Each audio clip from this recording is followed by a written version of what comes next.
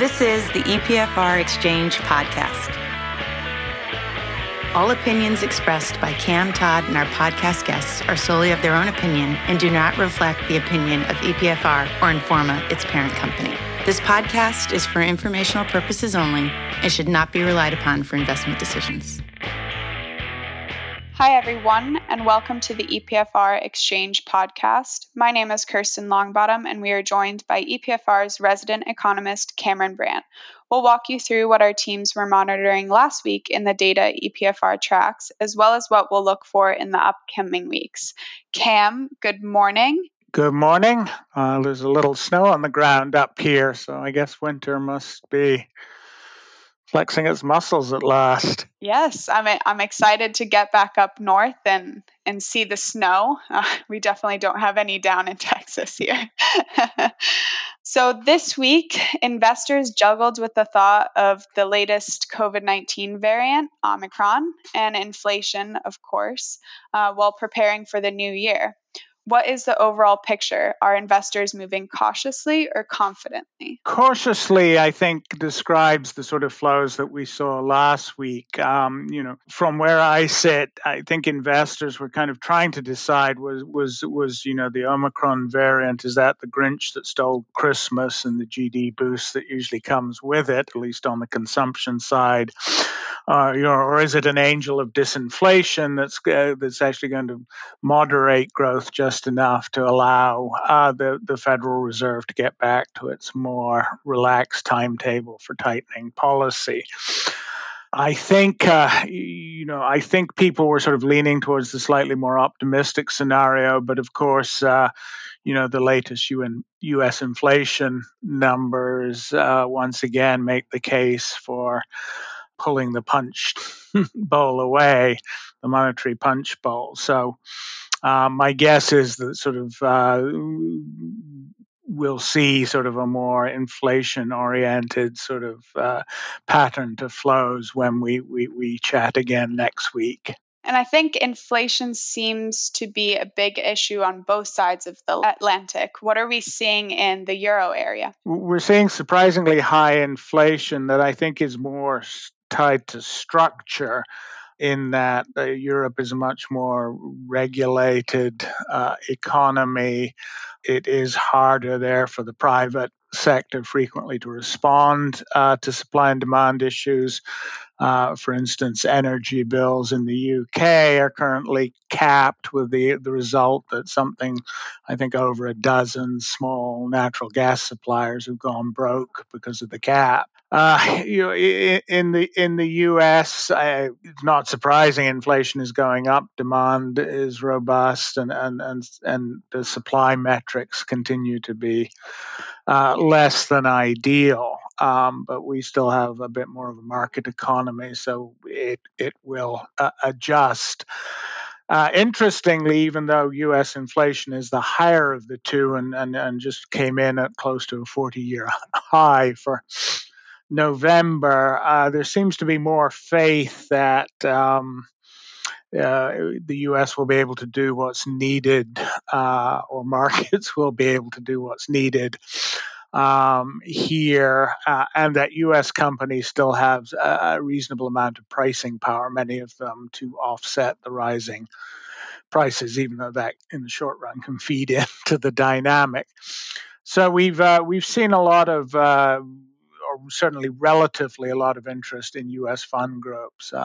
Both U.S. equity and U.S. bond funds had pretty solid inflows this past week. There was another $16 billion into U.S. market funds. Whereas Europe, once again, the tide of sentiment is clearly turning against the region. The ability to cope and adjust to inflation is much more questionable there. And investors, I think, fear that the upshot will be yet more government policies to restrict the market, which just kind of puts a lid on the problem until it gets really bad. So as you mentioned, flows into all asset classes dedicated to the U.S. are doing quite well. But the week-to-week numbers have been a little bit shaky because of the dividend payment. Can you expand on that? Yes, that's a good point to raise, which is at this time of year, and this really only applies to U.S. equity funds, a little bit to global equity as well. This is the time of year predominantly when the large equity funds collect the dividends that have been paid out by the stocks that they hold, and allocate them to shareholders, so people who have shares in the fund. That's a liability, so the money is a payment out. Part of their NAV of the year is dividend payments that at least technically is converted to some form of cash and sent to people who are invested in those funds. So that's an outflow, and usually a big, fairly eye-catching number. What generally happens is that most people, either automatically or on a discretionary basis, tell the funds just reinvest those dividends. I think on average about 80% of the dividends go right back into the fund.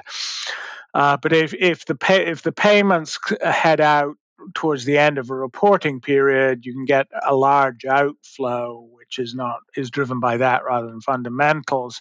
And then what you tend to get the following week is all of that reinvested money appears as an inflow, and you get a similarly somewhat exaggerated swing. So it's definitely something to watch for in the numbers. When I'm analyzing U.S. equity flows now, I pay a lot more attention to whether if flows have moved in one direction, how many funds have driven that.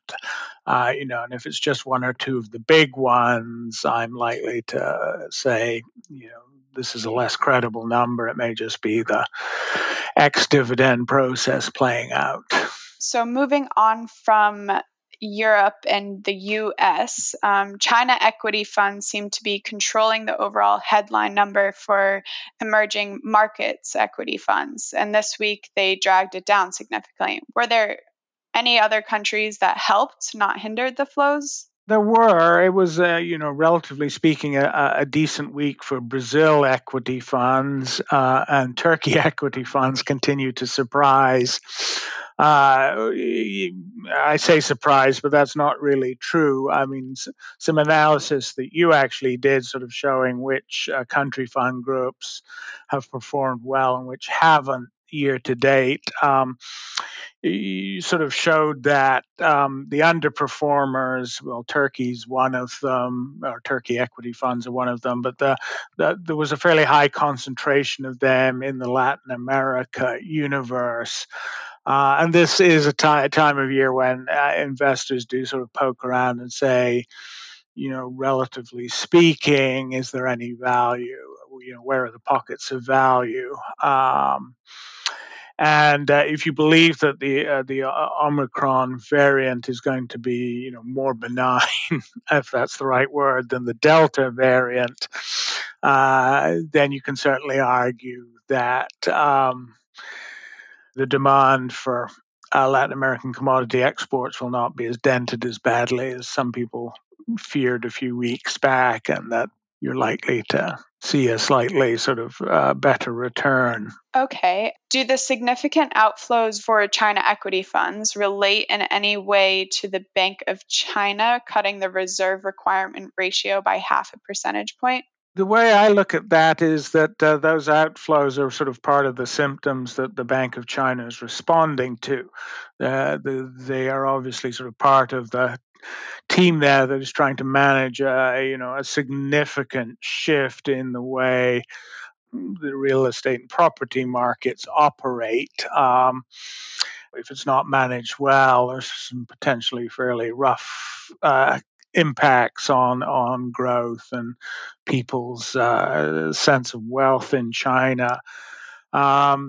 So if that is the case, and I think it is, then I suspect we're likely to see inflows into China equity funds in the coming week as investors say, "Oh, yep, there's only so far China's willing to sort of let this correction go before they take some policy action, time to jump in and ride this next little updraft.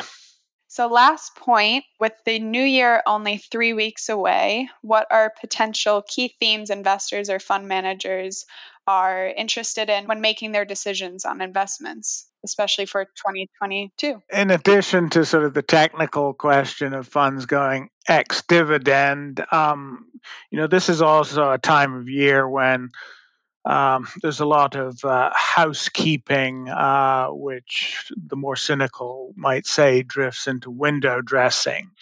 So we quite often see a surge in demand for ETFs dedicated to the better performing markets, as sort of institutional managers position themselves so that even if they've missed out on most of those gains, they can write sentences like, we built up our position in the US, which over the course of the year delivered multiple record highs for key indexes, and that slightly downplay the fact that they didn't climb on the boat till the final month of the year. But flows tend to be fairly choppy. They tend to be fairly tactical. I think that's going to be especially true this year because the overarching theme has been that there hasn't really been an overarching theme.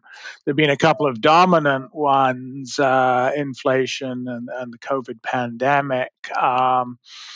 But there have been a number of others that have sort of dipped in and out for differing periods. The squeeze on energy supplies, some of the geopolitical saber rattling this year has finally gotten through to a market that, financial markets that have gotten very good at tuning it out. And there are a number of other things in the works. The sunsetting of policy support, the wouldn't they kind of progress of efforts by the new U.S. administration to greatly boost spending. So it's been a year where there have been no shortage of significant issues to chew on, but not a year where one of them has completely claimed center stage. So I'm expecting a fairly, in flow terms anyway, a fairly choppy tactical end of the year. I think this key theme discussion could take its own podcast. Entire episode. Yes, I think you and I will dive in our last podcast of the year and sort of take a more retrospective look and try and at least speculate how those might sort of translate going into the new year. Sounds like a plan. Good. All right. Good. Well, enjoy your weekend, and we will talk again. You as well. Bye. Bye-bye. Thanks for listening to the EPFR Exchange podcast. For more information or to suggest a topic for a future podcast, please visit epfr.com/podcast.